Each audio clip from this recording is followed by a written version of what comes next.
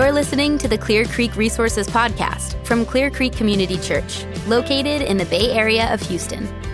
Hey everyone, welcome to the Clear Creek Resources Podcast. I'm Ryan. I'm Rachel. Thanks for joining us on this episode. All right, so Rachel, we just had our second forum this past weekend. What'd you think? I thought it was so great. I thought the speakers were excellent and I learned a lot and it was just a good time. Yeah, I thought it was a great way to close out the Faith and Technology message series and be able to get some really practical things and just some continued resources for all of us. So for those of you who are listening, if you missed that in-person tech forum, you will be able to check it out online. We're going to put it on our website, clearcreekresources.org, in the coming weeks for you to be able to check that out. That's just one of the great things about Clear Creek Resources, to be able to continue that conversation. So hopefully it is a blessing to you as you continue to grow, thinking about how faith and technology all mix in there together. All right, so hey, Rachel, why don't you tell us about the conversation we're going to listen to today? Yeah, so, there's all these issues coming up, which I think when we're talking about technology and we're talking about anger, we're all thinking about all these things that we see online all the time. These topics come up in the world and we don't always know how to respond as Christians. So we actually invited Dr. Russell Moore onto the podcast to talk us through some of this. And for those of you who don't know who he is, he's the president of the Ethics and Religious Liberty Commission of the Southern Baptist Convention. He's written lots of books, including The Courage to Stand, Facing Your Fear Without Losing Your Soul, and Onward, Engaging with Culture Without Losing the Gospel. And he's just a thoughtful and helpful voice on engaging culture as Christians. Whatever your thoughts are on specific issues, I hope that you find this conversation helpful. Dr. Moore, welcome to our Clear Creeks podcast. I'm so grateful that you have joined us here today. Oh, well, thanks for having me. Thrilled to be here. So, Dr. Moore, when I graduated from law school, I had a sort of crisis in faith, not faith in Jesus. I was sure about him, but a crisis in how my faith was supposed to impact this broken world that I was learning so much about. And not only that, but some confusion with how I saw some of those who confessed Christ to be responding in the world. And I think that this past year, a lot of other people have had a similar reaction and response to everything that's going on. How do we respond? How do we engage in this world as Christians? It's hard and it's tiring. So you're here today and you're going to tell us all the answers in the next few minutes. It's really exciting. I wish I had all those answers. Yeah. No, you do. I can't wait. So I want to ask you first, I think that as Christians, we sort of think in terms of opposition, that we're in a cultural war. Mm-hmm. Is that the right way to be thinking about how we engage in culture? No, I don't think it is. And I think that sort of a mindset does a number of things. And one of those things that it does is it tends to trivialize our view of sin. Mm-hmm. And I think that's kind of counterintuitive because a lot of people think that a sort of constant culture war mindset makes me stronger against sin. But that's actually not true, because a culture war mindset assumes that something unusual is happening right now that can be brought back to quote unquote normal, as opposed to seeing the fact that since the fall, the universe is this mixture of what God has declared to be good and what is fallen and broken. And the fallenness and brokenness is always there. It's just going to manifest itself in different ways. And so I think a culture war mindset, the way we normally think of it, can detract us from having a spiritual warfare mindset, which in the New Testament decreases the sort of temperature with which we view the outside world, because we see where the real problem is. So when Paul writes to Timothy, for instance, in 2 Timothy 2, he says, treating your opponents with kindness and gentleness. And why? Because you know that people are held in captivity to the devil, just as you were prior to the gospel, and held in captivity in different sorts of ways. So I think a culture war grounding can often turn us into the very thing that we think we're warring against. So you said so many great things, but one thing that struck me is is, Paul talking about our opponents. So if we shouldn't be thinking about this as a war, then I think that that's helpful, because who is our enemy? How do we think about our opponents? So who are the people who are sitting across from us? And then who is the real enemy? Well, if it's not the culture. Well, I think that the New Testament says that we wrestle not against flesh and blood, but against principalities and powers. And so what we have to ask is, how do those principalities and powers work in Scripture? And it seems to me that they work in two ways.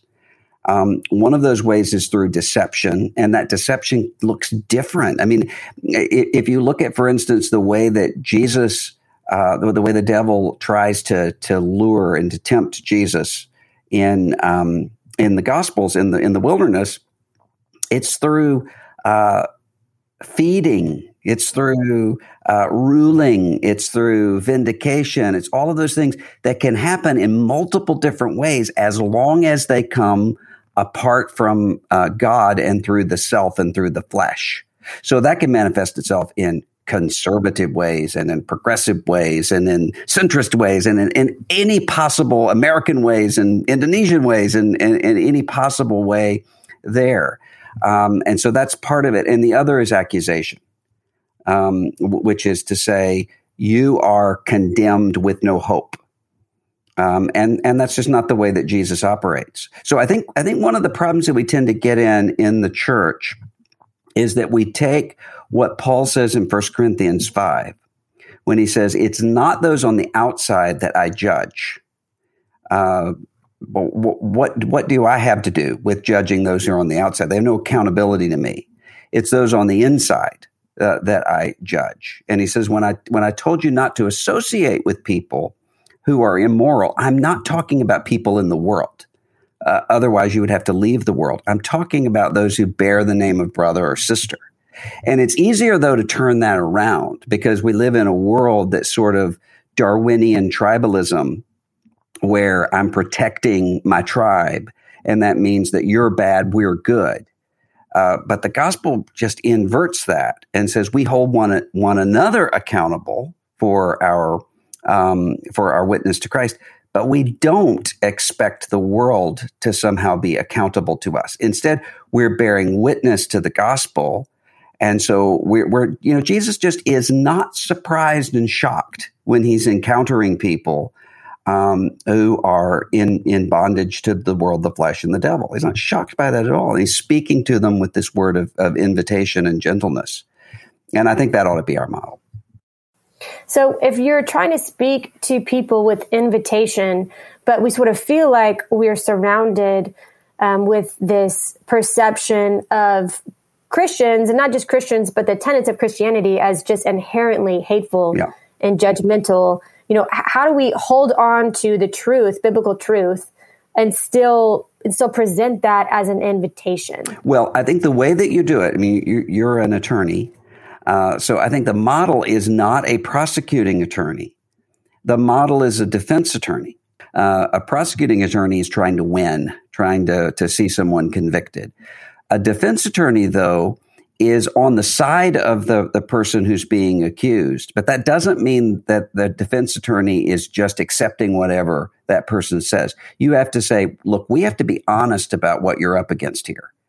And in order to be on your side, I have to tell you the truth. And I think the same thing is true in terms of the way that we operate with the outside world. We speak the truth, but if your end goal is reconciliation and what you want is to persuade someone, then you're going to speak in different ways than you would if you're just trying to make a point and you're just trying to win or to humiliate someone. It's very, very different. How do you respond? Because you're really in the trenches in these issues, like we said. So how do you respond, though, when you're sitting across from someone who's angry at you, who thinks that, who is treating you in a way that isn't kind? How do you actually think through that when you're across from someone? Well, I mean, first of all, you have to realize they're usually not mad at you. In almost every case, what's happening is when I'm talking to, for instance, someone who who's kind of coming against me because I'm a Christian or because I'm an evangelical Christian, in almost every situation, this is someone who has had a bad experience with some religious person or some religious people, a mom or a dad or, an uncle or an aunt or a pastor or a youth pastor or somebody. And so that's really what they're responding to. It's not a personal thing against me. And so if I have a sense of myself in Christ, so I'm not seeking strangers' approval on everything, then I'm able to sort of bear with that in the same way that you would. I mean, there are all sorts of people that you've had who have had really, really hard days, and they sort of erupt at you, and you realize, look, they're not mad at me. They're mad at what's going on here. And so I'm going to not inflame the situation. I'm going to come in and speak in a way that's going to try to get to where we're actually trying to go. It sounds very others-oriented. If you're not seeking their approval, but you're also really thinking through what's happening in their world and not your own. Yeah, and I think actually if you're seeking people's approval, you're actually going to end up not getting that at all. Because sometimes the best, I have a lot of really close friends who completely disagree with me on the most basic things. One I was talking to just before I got on here. The way that those relationships deepen is with a kind of trust where people understand, okay, this person isn't playing me. This person is actually treating me like a person. Which means we can have open conversations about where we disagree. Sometimes those start with sort of, you're awful, you're evil, so forth. But if you bear with those people and you learn to love them as people and you're not intimidated by them. And I think sometimes that's what happens with Christians is sometimes we have a kind of inferiority complex where we really feel as though, well, we're really just not as intellectually up to par with someone else. And so that gives a kind of defensiveness. But we don't have anything to be defensive about if we believe that Jesus is alive. So you think that we can speak with conviction and be kind and be rooted in the truth whenever we're engaging with people? Yes. And I think ultimately what happens is that is what not only is faithful to the way Jesus taught us, but it also is what gives confidence to people, because people are then able. I've had, I don't know how many times where someone has called me and has said, I feel like my life's falling apart and I feel like I can talk to you because you've always told it the way you saw it to me. And a lot of times in having conversations, most of this is going to happen in conversations that are private, not in conversations that are theatrical. So it changes the whole dynamic if you're talking back and forth on Facebook or on Twitter, as opposed to if you're talking one-on-one. But if you will treat people with respect and kindness, including in those sort of public forums, where you're making it clear, we may disagree, but I don't hate you, and I'm not out to humiliate you, and your humiliation is not a win for me. That's not the goal. And then you're able to have to find points of connection at the creational human level. I mean, every body, the Scripture says, is fallen. All of us are fallen, and all of us are sinners. So we have that point of connection. But even before that, we're all created in the image of God. So there are certain common human aspects that you can find to connect with people as fellow human beings, and usually to see this as a long-term sort of project. There aren't many people who change their minds about anything, small things, much less really, really big meaning of life things, as the result of a 20-minute argument. Instead, sometimes I've found even people who are arguing a lot with me aren't really arguing. They're sort of trying to think and to process. And I know I do that. There are times when I've changed my mind on things, and the sort of the sort of, good-natured debating I would have with somebody about that would accelerate, because I would say, well, what about? And what I'm really trying to do is to think that through in terms of my own objections. A lot of times that's what's going on with people, and you be patient with that. Be patient. Yeah. Well, one thing that I think can be hard too is not only how we're engaging, with patience and humility and in relationship, but also what are we engaging about? Because we're inundated with issues all the time, from satanic issues to, leaders abusing women to persecution of Christians around the world. I mean, there's so much. So how do we discern when and what to engage about? Yeah, well, if you notice in the life of Jesus, Jesus is refusing to get drawn into fake controversies altogether. So sometimes not even answering those sorts of things. But he's also, though, refusing to get into the middle of controversies that are going to be diversions from his mission. So what Jesus does is, when he does enter into some controversy, it is always in order to bring that back around to what it is that he's actually announcing, which is the kingdom of God. So he'll hold up Caesar's coin and say, whose image is on this? Or he'll start talking about the question about the woman who had 7 husbands who've all died, and whose wife will she be in the resurrection. Jesus doesn't sit around and do the back and forth with him, but he does take that opportunity to start talking about the power of God in resurrection. So I think you have to have a level of discernment where you really do understand what is true and what is false, but also what's important and what's unimportant, what's trivial. And you're sometimes going to get that wrong. We're always going to get that wrong sometimes, but we have to try to be doing that. And then also asking, not just, is this an important question, but is this an important question for me to be addressing right now?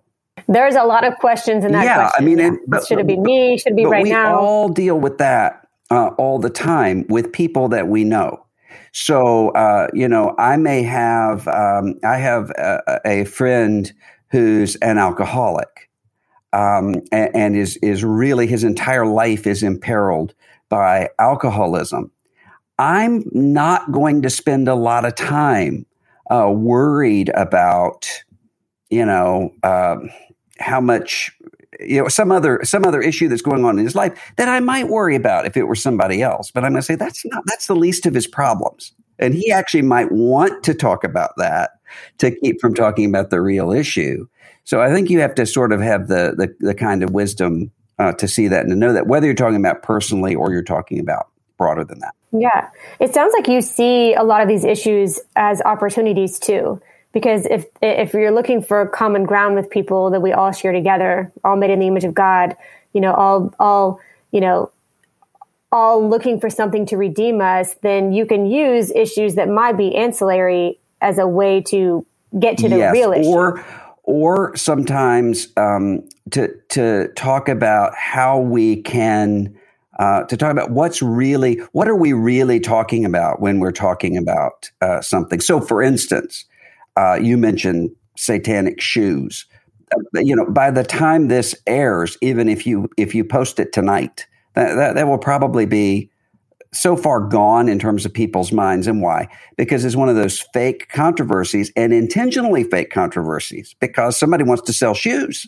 And the way you sell shoes is by creating a controversy where people are saying, "Oh, isn't that awful what they're doing?" So that you can get the people who kind of want to feel naughty buying the shoes, and they sell out. So that's what's going on there. But you can say, "Hey, wait a minute, though. What does satanic really mean? How does Satan actually operate?" Because if you think that what Satan wants to do is to come out into North American culture and say, hey, let's talk about blood and human sacrifice and scary satanic worship, then you're not understanding exactly how the devil works according to the New Testament, which is much more subtle than that, to go back to Genesis 3. So you can sort of get behind some of these conversations sometimes and say, hey, what is it that we're really seeing here, and why does this matter or not matter? Yeah, that it seems to me that takes a lot of discernment, but also takes a lot of patience, because there is a sort of temptation to think, okay, this is going on, which I know isn't really okay, so I'm going to respond right now. And usually that response is in anger. I'm going to stand up for Jesus in this moment, and that's what I'm called to do. Well, not only that, I think you also have to kind of know your own places of vulnerability. So we all have different points of temptation, and you have to say, where are those points of temptation? So, I mentioned an alcoholic friend. I've got a friend who's been a recovering alcoholic for years and years and years. He won't go to lunch in a restaurant that has a bar in the restaurant, because he knows that that's a point of particular weakness for him. It's not for me. I don't even notice that there's a bar in there. But then I've got things that are points of vulnerability that wouldn't faze him. So you have to know that. And a lot of that comes down to, when it comes to arguing, if you're the kind of person who enjoys argument and controversy, what the scripture calls an unhealthy craving for controversy, then you need to be as far as possible away from it, not putting yourself into that place of temptation, and recognizing, hey, this is how my tendency toward the flesh will manifest itself. So that's not a safe place for me. Well, I think that one thing that is unique about you is that you love the church, not just your local church that you grew up in, but also the universal church. You love the history of the church, you serve the church, but you're also unafraid to challenge the church when you see the need to. So how do you hold those two things together with unapologetically loving your church and serving it in the world, but also continually calling for repentance and renewal? Well, I think we have to, because anyone that you love is someone that you're going to want to be in relationship with. And I think that's the case with the church. And not only that, but the church is giving a picture to the outside world of, here's what we mean when we say Jesus, and here's what we mean when we say repentance and faith. And there are a lot of people who one of the problems that they have with the gospel is not intellectual. And I know that because I was one of these people as a 15-year-old. The problem is not intellectual. The problem is saying, is this real? Is this just a market, or is this a political thing, or is it something else? Because we're all accustomed to seeing that, where there's something that is just serving some other purpose. And that leads to a good bit of cynicism. So you have to have a church that knows how to be faithful, but also a church that knows how to be reformable. And as the Reformation principle put it, always reforming according to the Word of God. So always saying, are we walking in the light that we've been given in the Word of God? So you love the church, and so you can do both of those things. You can appreciate it and also call for change. Yeah, I think that's the only kind of change that can happen. You can't have change that happens from people who don't love the church, who don't want to see it succeed. But you also can't have change from people who say, what we need to do is to protect the image of the church. And the way we protect the image of the church is the way that the world does, by pretending that there's nothing here, that there's no problem. Then you're going to end up with a situation where, if, as the New Testament puts it, that the church is the temple of the living God, made up of living stones, God takes that temple very, very seriously. I mean, notice the way that Jesus deals with the temple. He takes the temple seriously in terms of the place where God has made his presence known, and also how the temple communicates who God is to the outside world. So the court of the Gentiles and where they are in terms of the marketing and the money issues going on. So we have to take that very seriously as well. So it seems like that we also can consider the same type of relationship if you're thinking about people outside of the church too. If you love people and you love this world that God created, you're also willing to be kind and persevere with them, but also call for change. Yes. It's not dissimilar. It's not dissimilar at all because you're not going to love people if what you want is to see them destroyed. And to be an accuser of them. That's what the devil does. They already have that going on. But you're also not going to be able to love people if you just conform yourself to whatever their expectations are of you. You're not able to do that either. Just conform to the world. Yeah.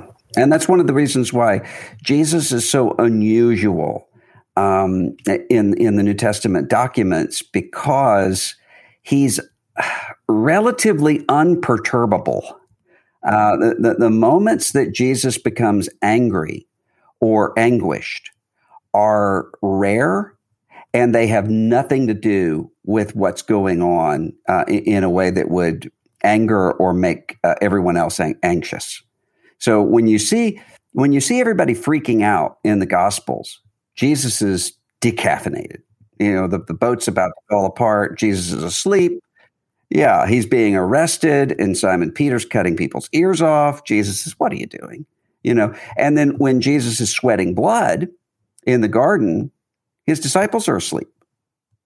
When he's in the temple and is enraged, no one else is even sees anything unusual happening here. He's just operating on a different level.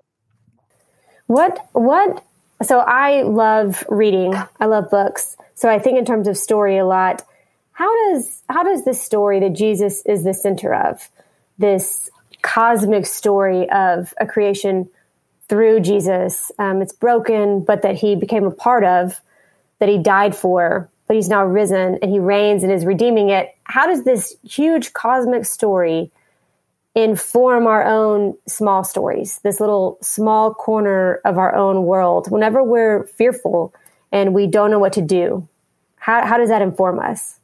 Well, I think if you think about what Paul says in Romans 8, a lot of people know Romans 8:28, all things work together for good for those who are the called. People quote that a lot, but sometimes they miss Romans 8:29, which says that what God is doing is conforming us into the image of Christ. So what that means is there's nothing, God knows who you are. Jesus came looking for you, knowing who you are. So there's nothing surprising about you or shocking about you to him. He came looking for you anyway, knowing all of that. And everything that's happening in your life involves him in some way or the other, shaping you and forming you for a future that you can't imagine right now, which means everything that's going on in your life has a lot more meaning than what you assume, but it also a lot less is at stake than sometimes we assume. And by that, I mean this. Sometimes one of the reasons that we're so frantic, why we compete with one another and so forth, is because we have this assumption everything's at stake, in this job or in this promotion or in this whatever. Well, it's really not. I mean, what you're in right now is an internship for your future that God's preparing you for. And you don't really know what that looks like or what that's going to be. But it's kind of like the person who is sort of looking backward to high school, or even beyond that, looking backward to preschool and obsessing about, awards that they would have received in preschool or so forth. That's really kind of pitiful, because you've moved on into your future now. Don't be looking backward into the past. That's really what's going on in your life. God's preparing you for a kingdom that he says, I can't really tell you a lot about it because you don't have the categories to understand it yet. But what you can know is that everything that's happening is shaping you and preparing you for that.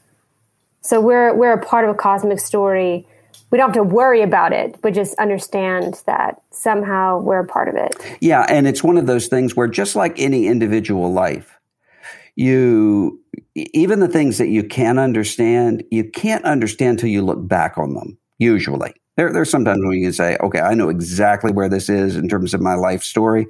Usually you don't. Usually you look back and say, oh, I can see how that experience fit in with this, or how that conversation fit in with this. But usually you don't see it at the time, which is why when you look back over your life, a lot of times what you're going to find out is that the most significant moments for you didn't feel significant at the time. And some of the things that felt really, really big didn't turn out to be that way. You can only see that looking backward. Well, in terms of the big cosmic story that's going on, there's so much going on that you can't understand or know right now. But you know the central plot, and the central plot is Ephesians 1, that God's summing up all things in Christ, and that's true with your little plot too. Mm-hmm. So can you give me an example of when that's happened in your own life, when you've looked back and have seen God using you in your space and you didn't really know what was going on, but now you can see it a little bit? Yes. I mean, I think about, there was one time that I was talking to somebody who was an author that really had meant a lot to me. And I was sort of fanboying with him. And I just said, it's just this book that you wrote changed my life at this point. And he said, isn't it funny how we have just the right conversation at just the right time, and we read just the right book at just the right time, and we make just the right friendship at just the right time. And I think about that all the time, because a lot of the things that really have been pivotal in my life have been little conversations, not the big conversations where you're thinking, oh, I've got to prepare for this. We're having a big, serious talk. But just those little words that come, that upend things for you for a long time. I mean, for instance, I think about this all the time. I was having a conversation with this older man, and I was thinking back to the way that I had handled something in terms of the way that I had responded to someone that I thought was too harsh.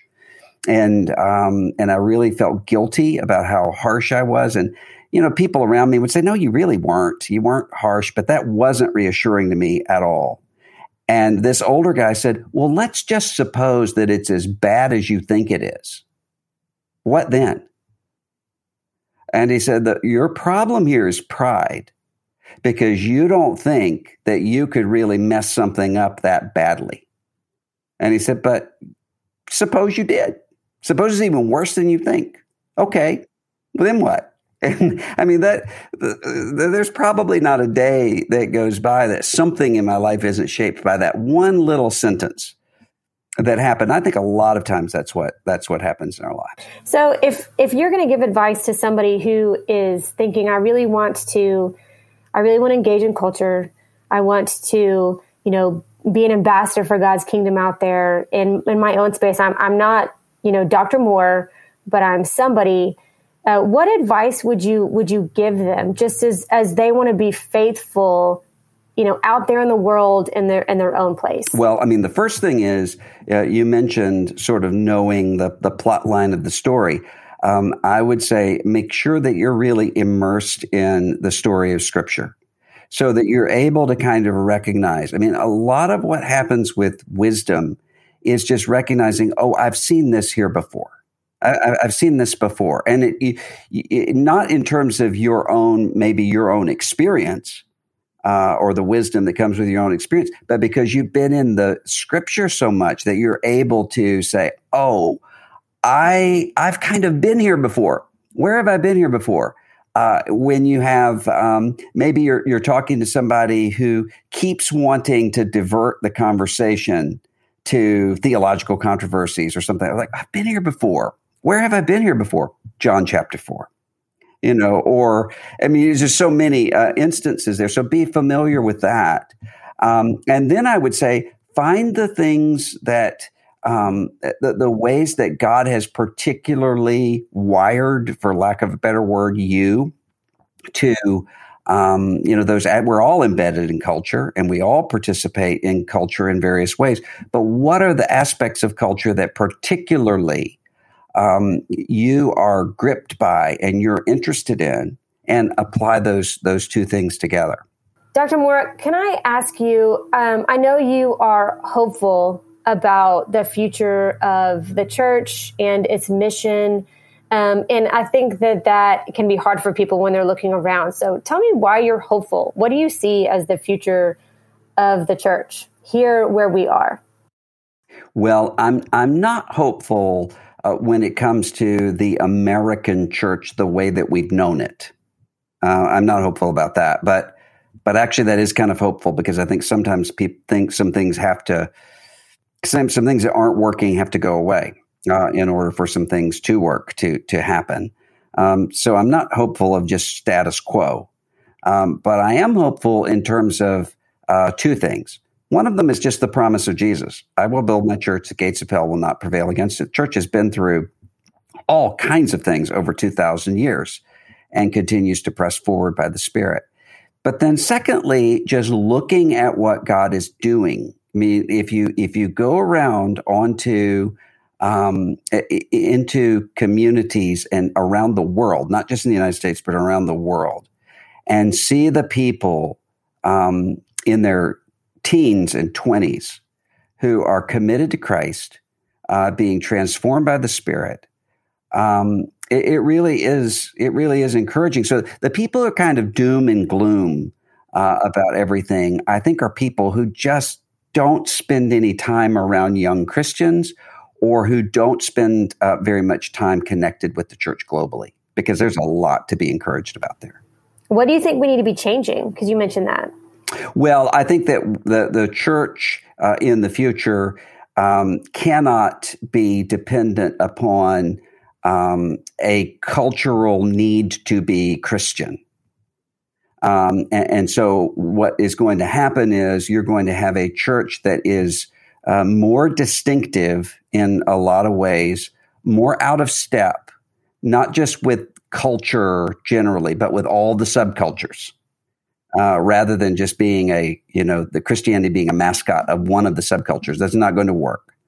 And it's going to be multi-generational, multi-ethnic, and connected to the global church. That sounds exciting. Yeah, I think it is exciting. And I think the other thing that's going to that is happening and is going to happen is a recovery of liturgy, not just for high church people, but for low church people too. So it's going to look different in different sorts of places, but a kind of a rhythm of the Christian life in ways that I think a lot of times, at least in some sectors of evangelicalism, we've lost. How do you think that we can be a part of how the church is growing and changing? What advice would you give us as this church is moving forward in our country? Well, I mean, I think the first thing is not to get panicky, and also not to get cynical. And I think that's the big danger is sometimes to grow cynical, especially when we see a lot of idolatry and a lot of scandals and a lot of all of this sort of thing, to grow really cynical and to think nothing can be loved and nothing can be trusted. That's not the way to go. And that's what takes us back to this cosmic story. Yeah. You can always be hopeful in that. Yeah. Yeah. And also, I mean, I think there's a sense just psychologically where we tend to, I know for me, and I think a lot of people are this way. I still remember I had one guy who visited a church that I served, 15 years ago, and who wrote this anonymous note that said, "You look at this side of the congregation too much and you need to look at this side." I still remember that. Helpful. Why do I still remember that? When I don't remember how many words of encouragement came. Well, there's something about us that we remember those bad aspects. And I think we can have that tendency sometimes to look around and say, everything is just awful, and not pay attention to the unbelievable grace and love and kindness that God is pouring out all over the place. Well, thank you, Dr. Moore, so much for joining us today. I'm really grateful for your time.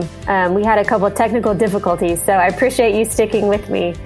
But we're thankful for your voice and your presence out there as you engage in culture. It's helpful and it's hopeful. Thank you. So thanks. Well, thanks for having me.